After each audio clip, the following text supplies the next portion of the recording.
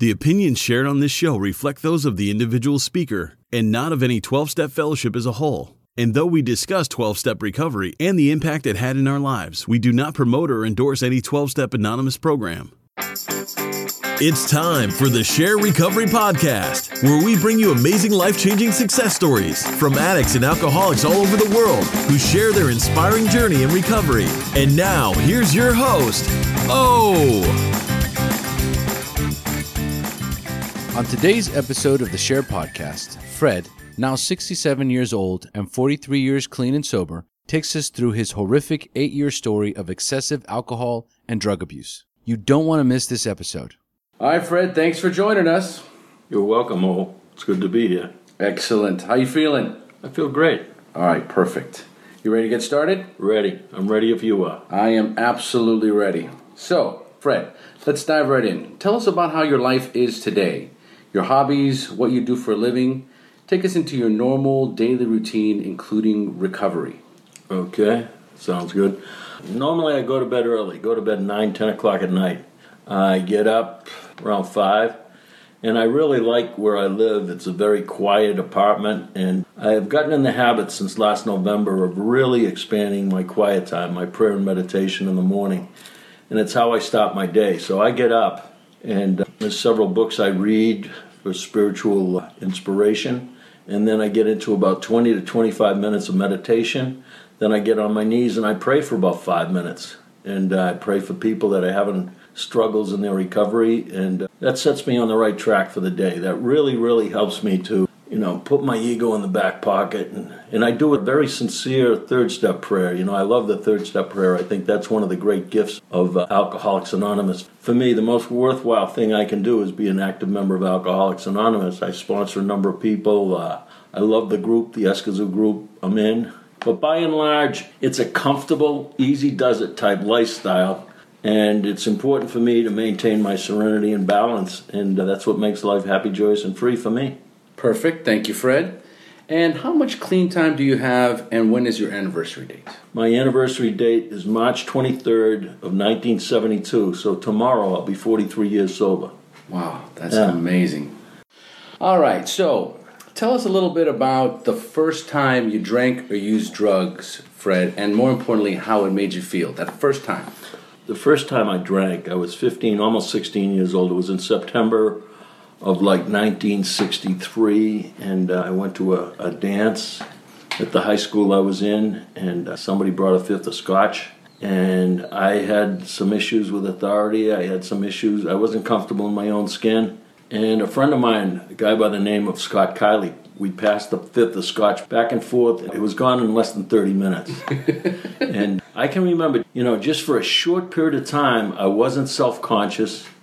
I wasn't uncomfortable. It's that I don't care feeling. It's like you have the right to be yourself. It's the magic of alcohol. And I experienced that for a short time. I went from a gray out to a blackout into an alcoholic coma the first time I drank. Ugh. Scott brought me home that night. I was legless, and my parents the next morning, very fortunate. My parents both got sober through Alcoholics Anonymous. So my parents, in the morning when I got up, they told me, you're supposed to figure this out for yourself, but we're going to give you a break. We're going to tell you you're an alcoholic. I was eligible for the program. I was eligible for the program at 15. They said there's no question that I didn't drink for effect. There was no social drinking in my whole drunk-a-log. It was immediately I went over the top. But I know, I made the decision I was going to chase this elusive high of alcohol. I was going to chase that come hell or high water. So it took me 9 years to get into the program. I get it. All right, so with that nice little warm-up, Fred, it's time for me to turn the show over to you. It's time for you to share your story, the battle against drugs and alcohol, the wreckage it caused in your life, when you hit rock bottom, and finally your journey into recovery up until today. So, Fred, take it away. Thanks, O. Appreciate this opportunity, by the way. My pleasure. Okay, I grew up in a family where I was the second oldest of 7 kids. My parents were both active alcoholics. They were good people, but they had the disease of alcoholism. That creates a lot of confusion when you're a kid. You don't grow up in a healthy psychological state, and I didn't. I remember one incident. I love my father today, and through sobriety, I wound up with a great relationship with my father. But I remember one time in the movie Good Will Hunting, they'd go into the L Street Tavern. And that was one of the places my father drank. And I remember him coming out of there after being in there for probably 2 or 3 hours. He'd go in there for 1 or 2 drinks, and he'd be in there for 2 or 3 hours. And I remember I was about 8 years old, and he came out of there. And he shouldn't have been driving. He was really drunk. And we would be bouncing off the curbstones and stuff. And it's scary, and you don't know what to think. And fortunately, we got home in one piece. And as I said, through recovery, I got to create a good relationship with my father because he got sober and stayed sober. But my parents fighting with each other, and it was just one of those environments where it was tough to mature. It was tough to develop self-confidence, self-esteem. You were really there on guard all the time, and I realize that today. I have a tendency to look around and be somewhat critical, and it comes out of those early years of my life. But anyway, when I was 13 years old, my father went to Alcoholics Anonymous. A priest came to the house on a Friday afternoon. I was there when he came. My father really respected the priesthood and he respected the Catholic Church. And this priest told, my father's name was Gus, he said, "Gus, you need to go to AA. There's a meeting at the YMCA on Sunday afternoon, and you need to go and get some help." Because they could hear. The rectory for the church was right behind our house, so when my mother and father got into it, they could hear them yelling at each other and stuff, and they knew it was bad for the kids. So my father went to that meeting that Sunday afternoon at the YMCA, and he stayed sober for the rest of his life. My father was active in AA for 10 years. And then the last 19 years of his life, he didn't drink. He was dedicated to the family. He devoted his life to the happiness of the family, and that worked out. So he died in 1989 with 29 years of sobriety. Impressive. Very, very. I realized how important that was for the family because it turned things around. My mother got sober 2 years later in 1962. My mother got sober. Eventually, she'd go to meetings with my father, and she knew she had a problem, but she wasn't willing to throw in the towel. And 2 years into it, she threw in the towel, and she got sober. My mother helped a lot of women. She sponsored a lot of women, and she was active in AA. The last 7 years of her life, she had Alzheimer's, and she died in 2006 with 44 years of sobriety. Oof. So she got sober and stayed sober the rest of her life. I was I started drinking when I was 15, turning 16, as I said. I was a beer drinker. It was very seldom I drank anything other than beer. I found a group of guys in high school, and they were party animals, and I hung out with them and had a good time, and it became my lifestyle. It became the lifestyle I really, really enjoyed. I was accepted. For a long time, it was just a lot of laughs. I found out eventually I was drinking 7 days a week. A lot of these guys were drinking Thursday through Sunday, and then they'd chill it, go back to work and stuff. And I was drinking almost every day, and, it was nothing for me to... Blackouts didn't affect me. For some reason, I'd have a blackout, and it was no big deal. And my parents put up with it because they knew there were alcoholism and twisted me up pretty good, so... And my father just shake his head, he'd say, "You are really something." He'd see me hungover. I used to try to help him over. Family's business was a coffee shop on the waterfront in Boston. And I'd go over there on Saturdays to help him clean it up, and he'd just shake his head. He'd go, "Jesus, you ever going to learn?" Because they saw me when I was 15, turning 16. They saw how hungover I was, and you can die. You can die from what I did. You can wind up on your back, nobody around, start upchucking. I think Roy Rogers lost a kid that way. Paul Newman lost a kid that way. You die from the disease. So anyway, my parents were doing their thing. I went through school when I was 18 years old. I had scoliosis of the dorsal spine. So on my 18th birthday, on October 7th of 1965, I had my spine fused. Good almost 50 Lord. Years ago. Kept me out of Vietnam. Okay. I had friends that went to Vietnam, and some of them came back in boxes, and some of them came back and said, "You don't want any part of that. That was that place over there. They don't know what they're doing. It's not a good situation." So what happened was I had this spinal fusion done. It laid me up for about 6 months of complete bed rest. And when I got finished with that, 50 years, I haven't had any trouble with my back. I was lucky. It prevented the continual rotation of my rib cage. My rib cage was turning. You see somebody with a hump back. It's their rib cage that's the hump. It's a lot of the times it's scoliosis of the dorsal spine. So anyway, but they did surgery, right? Yeah, they took a piece of bone from my knee to my ankle from my leg and grafted it onto my backbone and prevented the rib cage from getting worse. That's what they did. And did they have to give you drugs for that? For the pain? No, once that was done, it was complete bed rest. They put you in a cast from your neck to your knee. I'll tell you one incident. After 6 months, I went back to the hospital, and I hadn't been on my feet. I had been walking for 6 months, so they said, "It's going to take you a few days to get back on your feet." I says, "I don't think so." Sure enough, they handed me a pair of crutches, and within a few hours, I was up and around. Right. But they put me in a cast, polyethylene, some kind of cast, plastic cast, and I would be out drinking with my friends. And I remember one time I told this guy, I says, "Here, take this knife. We're going in this drugstore. We're going to get some stuff. And when we go in, I want you to come up behind me and stick the knife in my back." And that's how crazy I was, just for a laugh, see what the druggist says, see what he looks like, And sure enough, the guy came up behind my back, lifted the knife, stuck it into my back, and it broke through the cast, but it didn't go into my skin. And that was the kind of stunts we'd pull. The guys I drank with and the guys I partied with were a lot of fun. They were good guys. Most of them are dead today. This was in the late 60s. I mean, this kid, Bobby Haywood, he had a big, 1956 Buick. And we used to all pile in. And this was when nobody knew what pot was, really. We were started smoking pot in the late 60s, mid-60s, late 60s. And we'd all get stoned. And then we'd go into a Howard Johnson's or something. We'd all be laughing, and all these customers had no idea what we were doing. I remember this stuff. This other kid, Richie Berry, he had a hot Ford. It was a Ford with a hot engine. And we used to go up to the Blue Hills, and we'd all get stoned in the car. We'd be drinking beer, but we'd all get stoned on pot. And it's like anybody. The first time you start smoking pot, you think everything's a big joke. And he'd start driving 70, 80 miles an hour, and he'd turn off his headlights, and we'd be up in the Blue Hills where they didn't have any street lights, just to see what people would do, stuff like that. In 1969, I went to the Woodstock Music Festival. Some friends of mine said, "There's a music festival up in New York this weekend. You want to go?" I said, "Sure." So the typical MO, I was a short order cook in a restaurant at the time. I told them Wednesday I was turning in my notice and I needed to come back Thursday and get my check. Normally Friday was payday, but typical alcoholic behavior, See you later. There's a music festival this weekend I got to go to, and of course I need to get paid, so I get some money to go. And the people just shake their heads. They look at me. So Woodstock was a lot of fun. I realized many years later that there wasn't any alcohol. There wasn't very much alcohol at Woodstock, and it's one of the reasons it was successful, because you didn't have those personality changes that you get when people are drinking and you've got a large crowd of people. Around, 1970, I went out to the West Coast.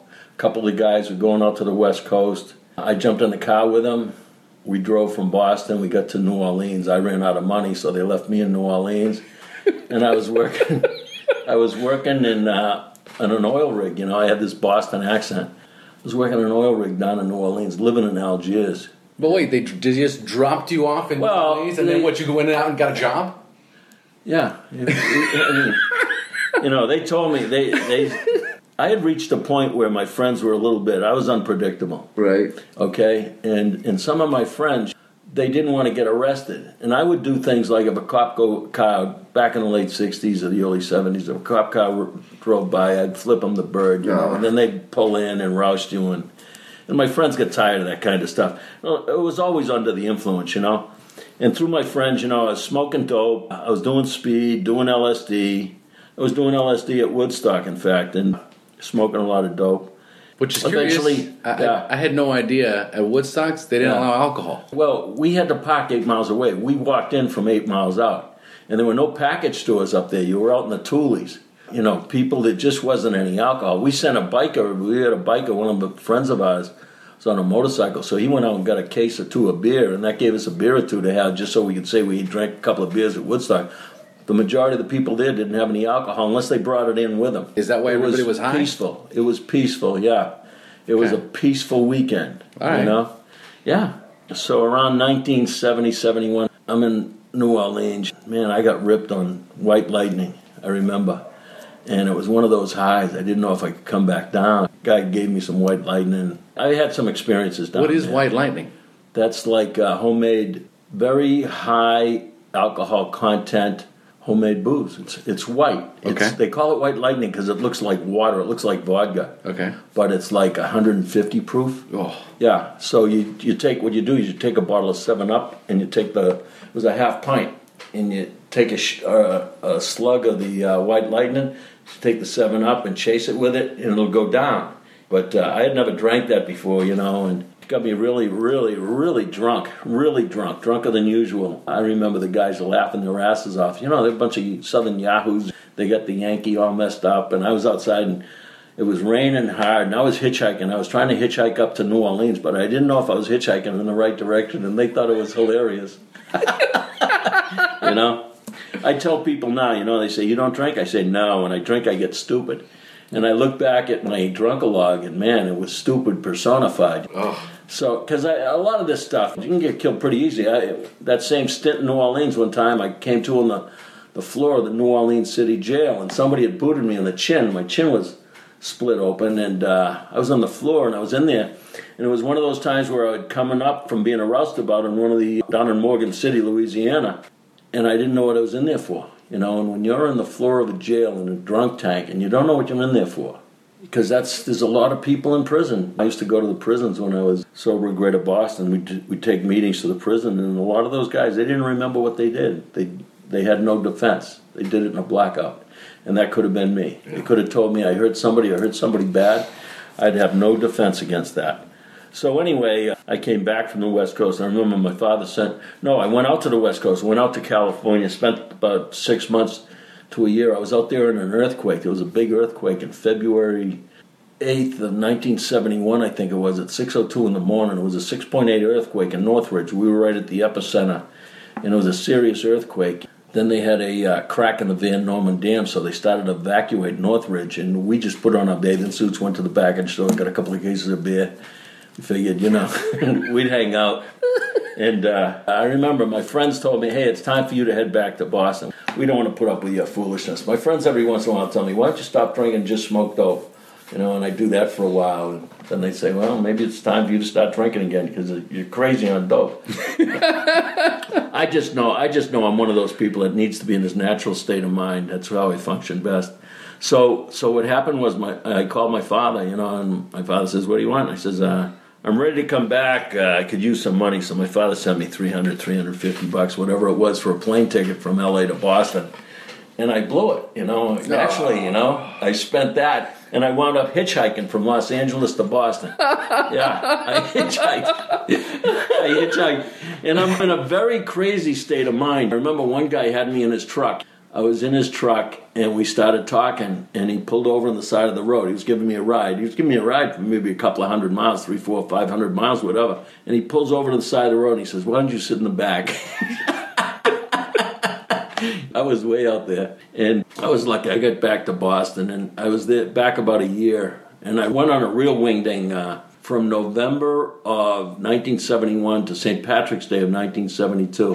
I just drank and partied and drank, and I supported myself by being a strip and tackless man as a carpet layer. We do big commercial jobs. Only the thing was, when I was hungover, I'd be laying that tackless down when driving nails into concrete, and I'd be denting the crap out of the baseboard, So that wasn't working out too good, Jeez. I look back at all that stuff, and it's good to remember it, but it was so sad. It was so pathetic. So what happens is, I'm back in Greater Boston. At Christmas time that year, I had a full beard, okay? And I wasn't getting enough attention, and then, again, psychologically, I was real twisted up. So what I did that Christmas was I went drinking with the guys, and I shaved half the beard. I shaved off half the beard. One side of the beard came off, and I went into Boston drinking. I remember I went into the package store, and they wouldn't serve me. I went into the package store, and the guy wouldn't serve me. He goes, no, you look like you've had enough. But I went into Boston, I'd be sitting at the bar, and geez, it's like real insanity. You would walk into the bar with half a beard? Yeah, half a beard. Half my face was shaved, and half of it wasn't. Well, did anybody ask you? Oh, yeah. But it was just a big laugh. It was like, what did you do? What could you do to get laughs?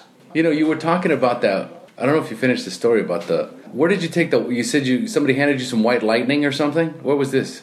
That was down in New Orleans when I was living in New Orleans. What happens is they have roadhouses down there, and they're like card games, poker games. This is long before Texas Hold'em. Okay. And when you're working offshore as a roustabout, you're working 72 hours out, and then you come in for 72 hours. Okay. Okay, so it's 12 hours a day, 6 days, and then you're off for 6 days. But they pay you. They give you 72 hours pay. So I would come in, and I'd be tired, and I'd sit down in one of these roadhouses to play poker with these guys. And these guys were good. These guys were semi-professional poker players. Right. Okay, they were like gamblers, semi-professional gamblers. And I remember sitting there, and they were making eye contact with each other, like who was going to take the next hand. And they left me with enough money for breakfast, okay? Because the guy wanted me to have breakfast. But I had just blown 72 hours pay, and I wasn't even back 48 hours, okay? Yeah, so this was the stuff. So the guy takes me out to breakfast. He says, you ever drink White Lightning? This is after I just ate one of those big, American breakfast, pancakes, scrambled eggs, bacon, whole 9 yards. I says, no, I haven't, And he says, well, we need to introduce you to White Lightning. And I'm game, it's about 10 o'clock in the morning, I've just blown all my money. And by noontime, I was lit up like a Christmas tree. And I was trying to hitchhike to New Orleans, to Algiers, where I lived. And I wasn't sure if I was going in the right direction. By this time, these guys were laughing so hard. It was like, we got this Yankee son of a bitch. That was their attitude. And I look at it. I put myself in the situation. When he asked about the White Lightning, I could have said no. I didn't say no. So that was just, I look back on all that stuff. But what happened after you drank the White Lightning? I wound up getting back to Algiers. And the problem was, normally if I get real drunk, after a while it starts to wear off. Right, of course. With the White Lightning, it wasn't wearing off. It scared me. Oh, wow. It scared me. I was drunk. I was real drunk, and I wasn't getting undrunk. And so I remember I got some Jim Beam bourbon, and I got some chewing tobacco. I was doing whatever I could to kind of take the edge off the White Lightning. Oh, my God. Yeah. Sounds horrible. Well, it's a true story. And it worked, And then all of a sudden I was back up in Algiers, and I was broke again. And I had, it was going to be 6 days before I head back to work. But anyway, I was lucky. I was, many times in my drinking and drugging. I OD'd on heroin. I got into heroin. I had some friends who were doing heroin. And it was the ritual of it, This girl I was very interested in, she's shooting heroin, Not the type of girl you bring home to mom and pop. Right. I got a crush on her, a bad crush on her. Her name was Linda Morton. Okay. And she was a kind of a wild child. And she started doing heroin on top of everything else. And so I got into doing heroin, and I had a low tolerance for heroin. I could shoot a cotton. Somebody could shoot a bag, cook up a bag of heroin, and leave the cotton. You put it in the syringe through the cotton and leave the cotton. And I could just reheat the cotton and get off in the cotton, and I'd get off real good. So whenever I did a whole bag of heroin, I was guaranteed to OD, and I OD'd once in Massachusetts, and I OD'd once in California. Fortunately, I had people around me that knew what to do when you OD'd, so they saved my life. What did they do? Linda Morton was one of the ones that saved my life. One time they threw me in a bathtub and filled it with ice and hit me up with a salt solution. A salt solution will kind of negate the overdose. And these 2 scars on my arm were abscesses, different times when I shot heroin. And I wound up going to the city emergency hospital and have the abscesses. So you did this, for how long did you shoot heroin? Probably a year. Oh, last year. It wasn't like you just dabbled in it. Well, I mean, at the end of my drinking, what happened, last week, around St. Patrick's Day, I went into Boston. I had a weekend drunk. And then I came back to Quincy, where I lived. There was a cop in Quincy. And he told me, we're picking you up. This was on Sunday. Let's see, I came in Thursday, March 23rd. A week before that, this cop from Quincy told me, we're going to pick you up and lock you up just for being a general nuisance. Nothing specific, just being a general nuisance. So the next day, the first thing I did, I got up the next morning, I went to Cape Cod. I didn't drive, okay? I didn't get my license till I was sober, 25 years old, okay? Because I knew it would be bad news. I didn't go in the military, I didn't get married, and I didn't have kids, okay? Because I was just a party animal. I was a serious party animal. When I saw the movie Animal House with John Belushi, I identified with that a lot. Okay? A lot. Okay? And my friends were kind of like the guys in Animal House. So anyway, my last week, I went down the Cape. Who's got the place down the Cape but Scott Kiley? My friend who I split that fifth of scotch with when I was almost 16 years old. Oh, wow. Okay? Yeah, he's got a place in Yarmouth on the Cape. So I'm hanging out with him, and he's dealing heroin. He's dead now. But he's dealing heroin. So I get down there, he says, you want to go to New York with me? I said, sure. So we go to New York, we go to Harlem, he picks up a bundle of heroin. And the guy wants us to shoot a bag each to prove we're not cops. Oh, wow. And I explained to the guy, if I shoot a bag of heroin, I'm going to OD. Is that what you want? And the guy thought about it. He says, do half a bag. I said, all right, I can do half a bag. So I did half a bag, and it turned out okay. But we got a bundle of heroin. Scott unloaded that, and I'm there. And then as soon as he unloaded that, he says, I got this other guy here on the Cape that I can get a bundle off of, but I'm going to get it on consignment. And Scott had a Remington shotgun. That was a BB gun. But it looked exactly like a Remington shotgun. And when you pumped it, the pump action sounded just like a real Remington shotgun. So Scott tells me, here's what we're going to do. We're going out to see this guy, and I'm going to talk to him. And when he shows me the dope and hands it to me, you're going to pump that shotgun in the back seat, and I'll do the talking. That's all you have to do. I said, sure. So he ripped this guy off for a bundle of heroin. He said he would pay for it later. I don't know if he ever paid for it because I wound up getting sober. But anyway, real close to when that was happening. The point I'm making is I was getting so self-destructive. Somebody would say, hey, you need to do this. I understand when people get talked into doing stupid stuff like robbing banks and doing stuff like that. I understand it. Because you reach a point where you're so self-destructive, you don't care what happens to you. And that was the point I reached through my drinking and drug. And I was so disgusted with myself that dying wasn't a big deal. It wasn't a big deal. Yes. And, So what happens is I have my last drink up until right now. My last drink of alcohol was a water glass, half full of Bacardi rum and a half full of peach brandy. And who am I with? Sitting next to me is Scott Kiley. So I split that fifth of scotch. The first time I drank really any amount of alcohol. And 9 years later, I'm having this water glass, half full of Bacardi rum and a half full of peach brandy. And Scott's sitting there. So what happens is, I'm down the Cape, and I got a dog at the time. I was given a dog by a friend of mine out of a litter, and the dog was 4 months old in March 23rd. Well, March 22nd, March 23rd. The dog was 4 months old, and the dog's name was Cocaine. Named the dog Cocaine. It's a great little dog. So the next day, I got up, and there were several stunts I had pulled during that time down the Cape that were catching up with me. I knew I needed to get away, so I decided to hitchhike from Yarmouth on the Cape to Quincy, which isn't a long way. I got back to Quincy. I had my last drink about 1:30 in the morning of March 23rd, and I went by my family's house at about 11 in the morning. My mother was home, my father was at work, and my mother, who in 1972 was about 10 years sober, she told me, Rick, they used to call me Rick, Frederick. My nickname was Rick. She said, Rick, if you want to drink, that's your business, but I'd prefer you did it out of state. Because every time I hear the cops or every time I hear an ambulance, I'm thinking it's you. Yeah. And it's tearing me up. So I prefer you didn't. And my friends had told me pretty much the same thing. If you want to drink and party, Fred, that's your business. But why don't you do it away from us? Because you're too unpredictable. We're not sure what's going to happen. And I can understand where they're coming from. Today, I really did push the envelope and I burnt a lot of bridges. So I left my parents' house that day, and two miracles happened to me later on in that day. I remember I went over to Marymount Park, which was up the street from where I lived. And while I was at the park, for the first time in my life, I experienced the DTs, delirium tremors. And I got very paranoid. When you're in the DTs, you start to realize you're on the fringe of losing your mind. You're about to have a nervous breakdown where your mind just, they talk about it in the program as a wet brain. And it's when all of a sudden your mind shifts and it doesn't come back. I saw a friend of mine. It happened to him when he was smoking angel dust. His mind shifted and he had to be taken care of for the rest of his life. So I went through the delirium tremors for an hour or two, and then I started walking, and I think I had 26 cents in my pocket. I was unemployable. I really belonged in a mental institution.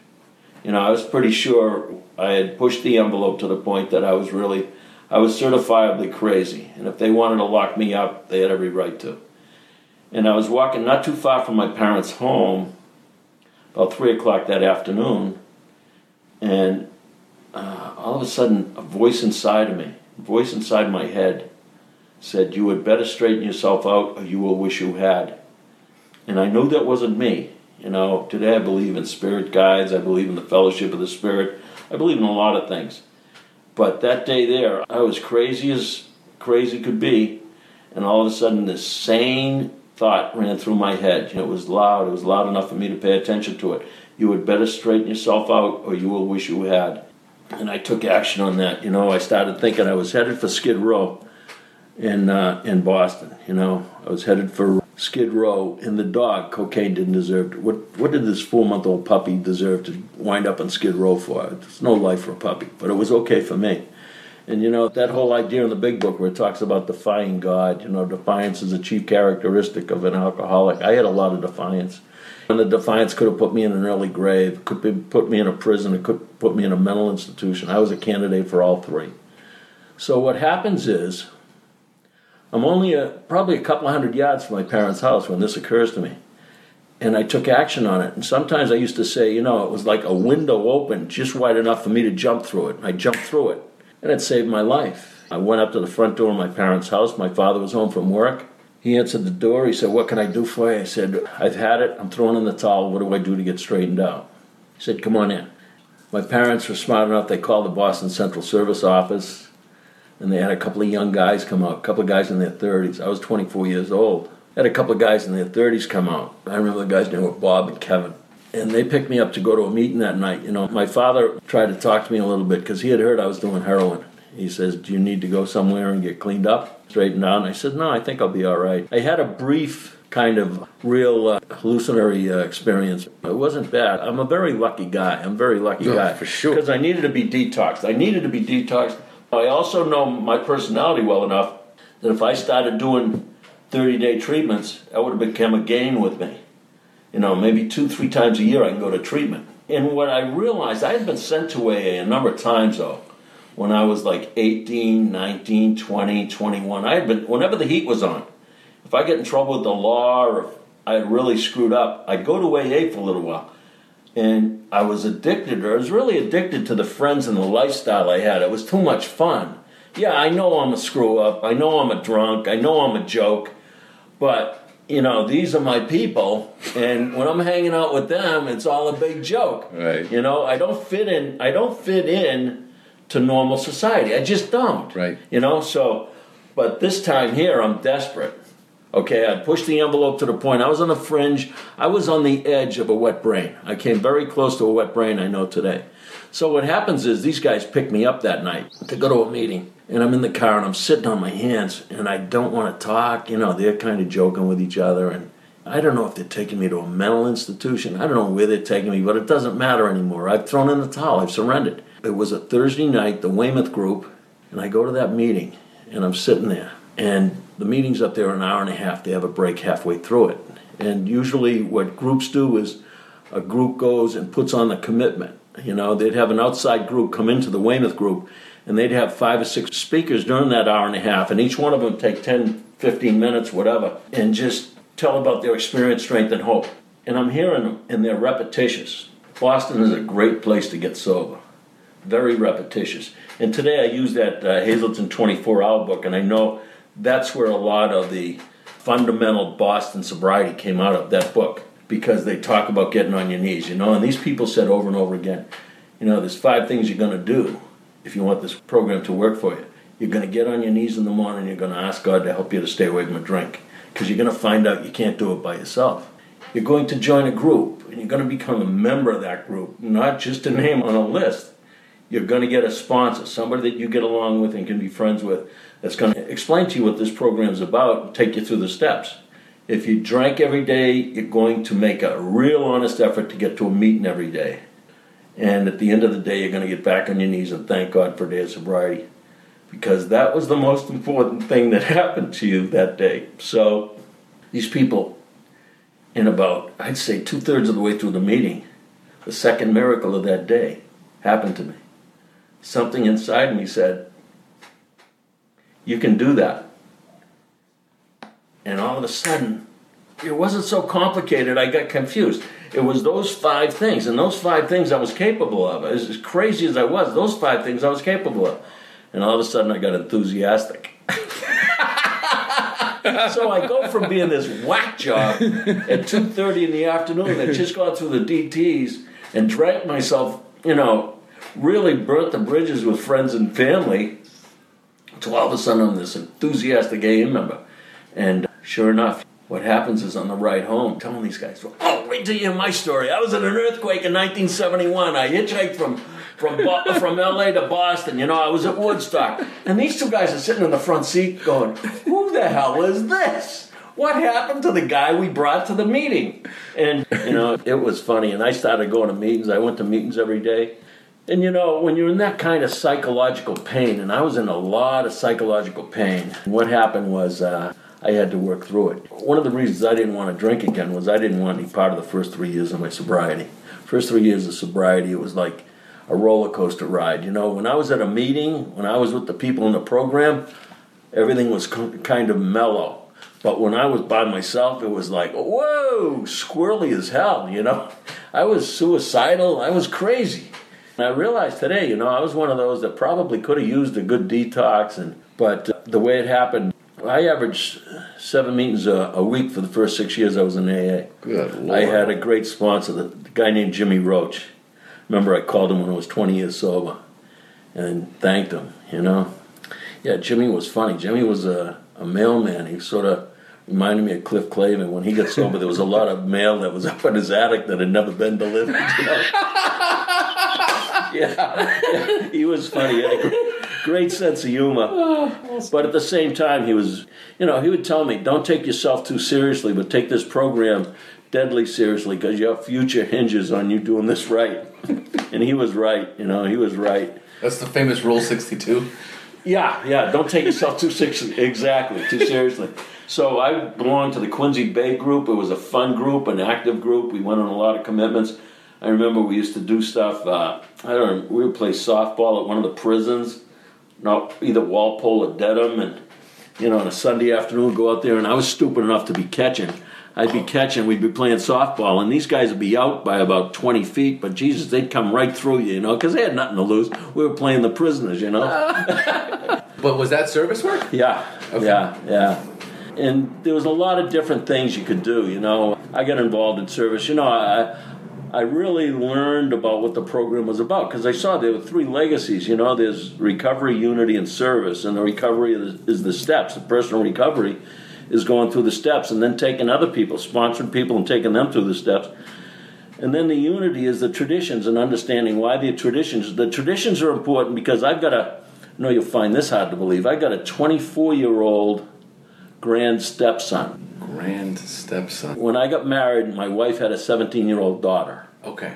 So she was my stepdaughter. So now she's had a baby boy in 1990, and he's about 24 years old. He's about 6'3".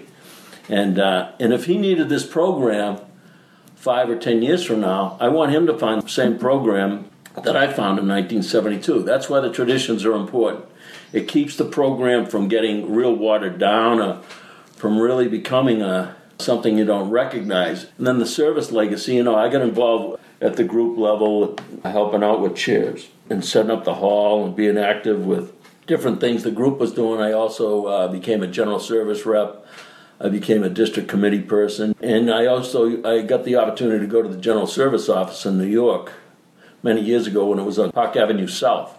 I met the people there. I saw what was going on there. And, all of a sudden I realized, this program, I had a brother in 1975. I got a younger brother. I was just talking to him yesterday. He's 39 years sober. He's had 39 years sober last month.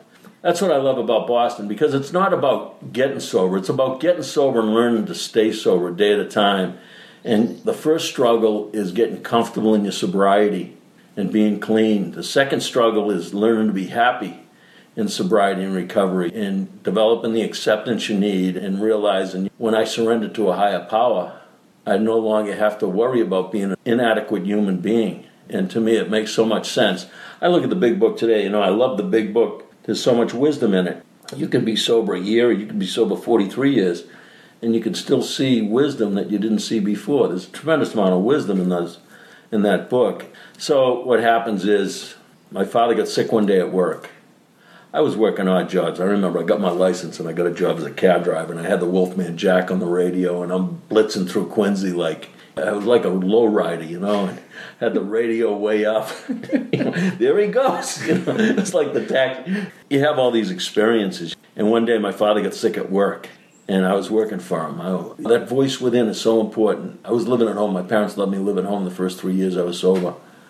And my father used to get up at 4:30, 4:45 in the morning to go to work. My father wasn't a young guy, he's 64, 65 years old at the time, so I'm there and I'm full of piss and vinegar and, I don't know what I want to do with myself, and I'm doing these knock-around odd jobs, and a voice inside of me said, get up and help him.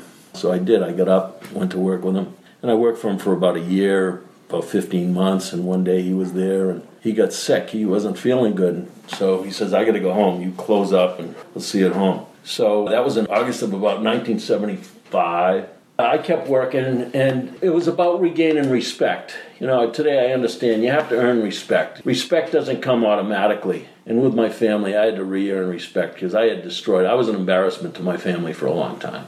So I started working, and in December, my mother and father, they pulled me aside and they said, we're going to make a deal with you. I said, yeah. He says, you're going to pay us so much a week out of the proceeds from that coffee shop, and in 5 years you're going to own it. Wow. And I shook hands with him because I had no money. If they had asked me for a price, I had no money. Right. And it turned out to be a good deal. It turned out to be a real good deal. It worked out, and I remember that's when my father and there was a lot of mutual respect because he knew that was, the waterfront's kind of a tough environment. There's a lot of characters on the waterfront. I had experienced that. So 5 years later, I completed that deal with my father. And the first thing I did was I was taking a 3-month vacation. I had a kid working for me. They had a bad winter, just like this last winter up in the greater Boston was horrendous. They had a bad winter in 1978. It was a bad winter, and I just got tired of it. By the time I finished that deal with my father, I was like 34 years old. I was single.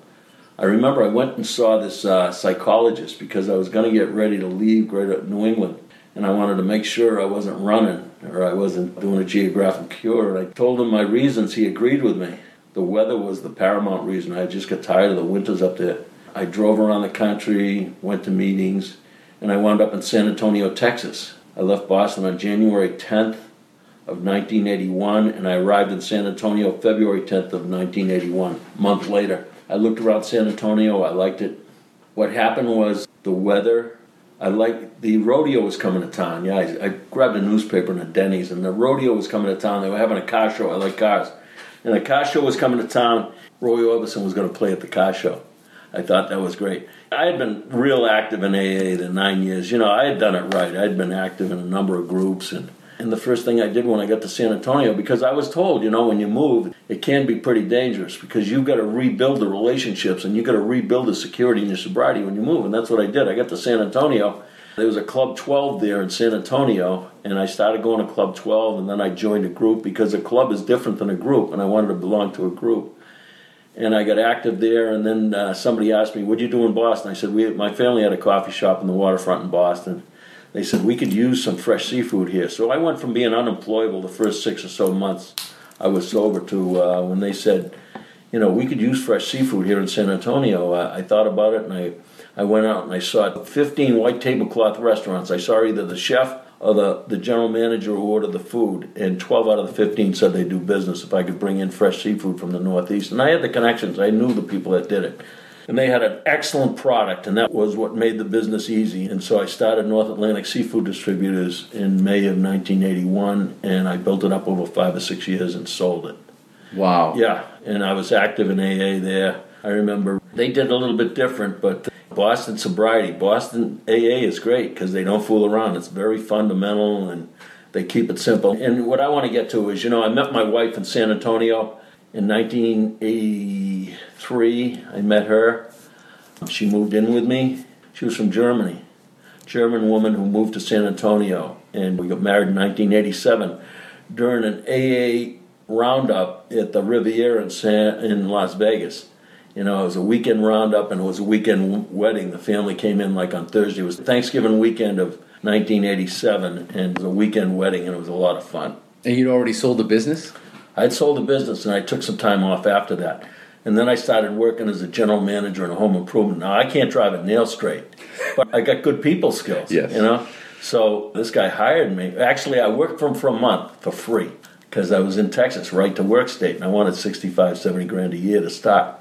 So I says, here's what I'll do. I went up to the owner of the business. I says, I'll work for you for a month. And if I can make a difference, enough of an impact, then I want you to hire me as your general manager. He says, that sounds good. So for a month, I helped him with his marketing. And he almost doubled the amount of business he was doing.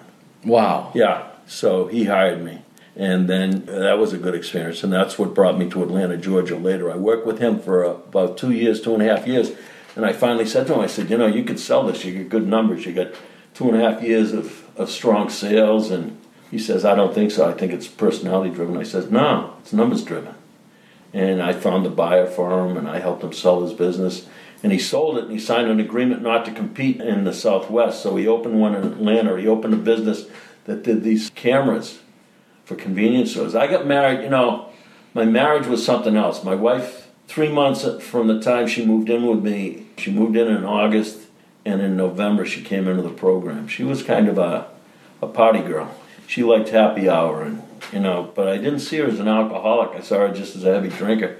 But she had bottomed out emotionally, and she came into AA. She died on January 1st of 2008 with 24 years of sobriety. Wow. Yeah. And we had a great marriage. I've been blessed with great health, a great marriage.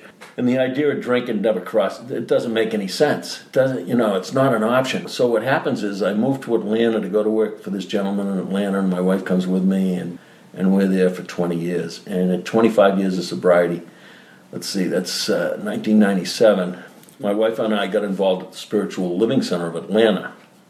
The minister was 4 or 5 years sober, great guy, and I got away from AA. There was a lesson in that for me, and we got very involved at the Spiritual Living Center of Atlanta, met a lot of good people. It was metaphysics, and we learned a lot about metaphysics, Ernest Holmes and Science of Mind. I wasn't going to meetings. We still going to the international AA conventions, but I wasn't going to meetings. We travel a lot. We used to take 8 weeks vacation a year, went to Europe 8 times for a month at a time. I love it, man. Oh, yeah. I love it, man. Have a great time. And what happened was, about 12 years later, 13 years later, 12 years, I guess, my wife was diagnosed with advanced breast cancer. So I wasn't grounded in AA, I wasn't grounded spiritually, and all of a sudden when my wife died, I wasn't grounded in my marriage. And the kid in me came out, and the disease came out, and the self-will run riot came out. And there's a good lesson in this, the disease is there. Always. It's there, and it's like a psychological disability. And if you aren't using the tools in the program, that psychological disability will come out and bite you in the ass. Fortunately for me, drinking wasn't an option, but that year I made a fool of myself. I was 36 years sober. It had been 36 years since I had taken a drink. But all of a sudden, I'm running around and really out of line. I embarrassed myself. I embarrassed my family. Sober. And that's what the disease will do. After a year of doing that, I realized I needed to push the restart button. And I've got an older brother who lives in Hawaii, but him and I don't get along that good. So going to Hawaii wasn't really a great idea. And then I knew 3 or 4 people that had property down here in Costa Rica. I had been down here in 2004 for Christmas and New Year's. And my wife and I had always said we'll probably retire down in Central America or Mexico. And what happened was, came down to Costa Rica. But that year, I experienced the disease, the self-will run riot that is alcoholism. I experienced it really, really strongly without drinking and using. And I came down to Costa Rica. I got re-involved in the program. And I've had 5 or 6 of the best years of my life. To wrap this up, I really love the Escazú group. I love the people in it. It's interesting. It's fun. Being active in AA is the easiest, softer way for me. The key for me, what this program really is all about is you come in and hopefully you're willing to surrender your right to drink and use. Then you're willing to surrender to the program. Then you're willing to surrender to a sponsor and work the steps. And then eventually you're willing to surrender to a higher power. Because if you do those things, you're going to be secure in your recovery. And as it says in the big book, it's going to give you a life that you can't imagine. I know you're experiencing that, and I'm experiencing that right now. And I appreciate this opportunity to tell my story. Is that your story, Fred? That's my story, and I'm sticking to it. That is fantastic, Fred. Thank you so much for sharing your experience, strength, and hope with us. I've known Fred now for probably as long as you've been here. If you've been here for 5-6 years, we've known each other. Yeah, I saw you. You were the big kahuna at NA. When I came in, you were the big kahuna at NA. I don't know about the big kahuna, but we have similar personalities, very involved in the program. When I'm involved, I'm either in or I'm out. For me, there's no half measures in anything. So yeah, so when we met, there was that connection in personalities, is that love for the program, love for the fellowship, love for God. Right. There's a huge love and respect for God. And I know what you're talking about. I know when you steer away from the spiritual principles of the program and your behavior goes out of whack, and there's a guilt, shame, and remorse that comes with that, and you'll hit a bottom. You hit an emotional bottom, and fortunately for us, we didn't have to go back out and drink or use over it. We found our way back to the fellowship and asked for help. Right. Or just re-plug back in. The minute you start doing service, everything changes. It all changes. This podcast and hearing stories and sharing these stories with the world has made an unbelievable impact in my life. And so I'm grateful to be here to share this opportunity. Fred, how old are you? 67. So at 67 years old. 67 years young. Oh. 67 years young, which is what I should have said that. I hear that from you every time. But Fred gets an opportunity to leave his legacy. And legacy of sobriety and recovery is powerful because you've spent 40 years. And you're going to celebrate how many years tomorrow? 43 years tomorrow. Here's anniversary. 43 years tomorrow. This is a wonderful time. I was just telling Fred, this is HP, baby. This is a high power moment that it just so happened to work out. Because we've been trying to work out this interview up until right now, and he said, no, I celebrate 43 years tomorrow. I go, it's HP, baby. Yeah. So Fred, you do have 43 years, but you certainly have a lot of experience to share with our newcomers, which takes us into our next section for the newcomers. So Fred, I'm going to ask you 5 questions about your early recovery, and you're going to respond with inspiring and insightful answers that you can share with our newcomers. Are you ready? I'm ready. Excellent. All right. So, number 1, what was keeping you from getting clean or staying clean when you first got introduced to recovery? What it was I had a tight group of friends. I had a tight group of friends that were party animals. They were a lot of fun. They were very funny. And I couldn't break that lifestyle. For me, giving up drinking meant I had to give up my friends. And I wasn't willing to do that until I was really desperate. When I was desperate, I was lucky the program worked. I realize that today. But when I wasn't desperate, I wasn't willing to change my lifestyle. Perfect. And number 2, at what point did you have a spiritual awakening, that aha moment in recovery when you accepted that you were powerless over drugs and alcohol, but for the first time had developed the hope that you could recover? Well, as I was going to meetings and as I got active in a group, I think when I was 30, 45 days into it, I realized, you know what? I haven't even considered drinking. I haven't considered drinking, considered using, and I was such a daily lush. I used to think it was funny to get drunk every day, and all of a sudden I'm not thinking and I'm not considering drinking, I'm not considering going back to the old crowd. I realized there was something beyond me. There was something helping me. You say HP, baby. There was something helping me that I didn't quite understand, but I appreciated the help. I had gratitude for that help. And it's the same help I get right now, because I have a daily reprieve contingent upon the maintenance of my spiritual condition. That was going on at 30 or 45 days. It's going on at 43 years. Perfect. And it's the same for me, Fred. Absolutely. And for countless others. So, Fred, number 3, do you have a favorite book you would recommend to a newcomer that you read in early recovery? That's a good one. Or currently? Well, today, what I recommend, if a newcomer comes in, they need to get into a group reading. Believe it or not, I was too scrambled to be able to read the big book when I was new. I love to read today. I've read, maybe 1,000 books since I've been sober. But when I came in, I couldn't read the big book of the 12 and 12 by and of myself. I had to go to a group. I remember going to this men's meeting. It was a men's stag meeting on Sunday morning, and they would read the big books, paragraph by paragraph. I remember getting to page 53 in that paragraph that said, there'll come a point in time in every alcoholic's life where they'll come to realize that either God is everything or God is nothing.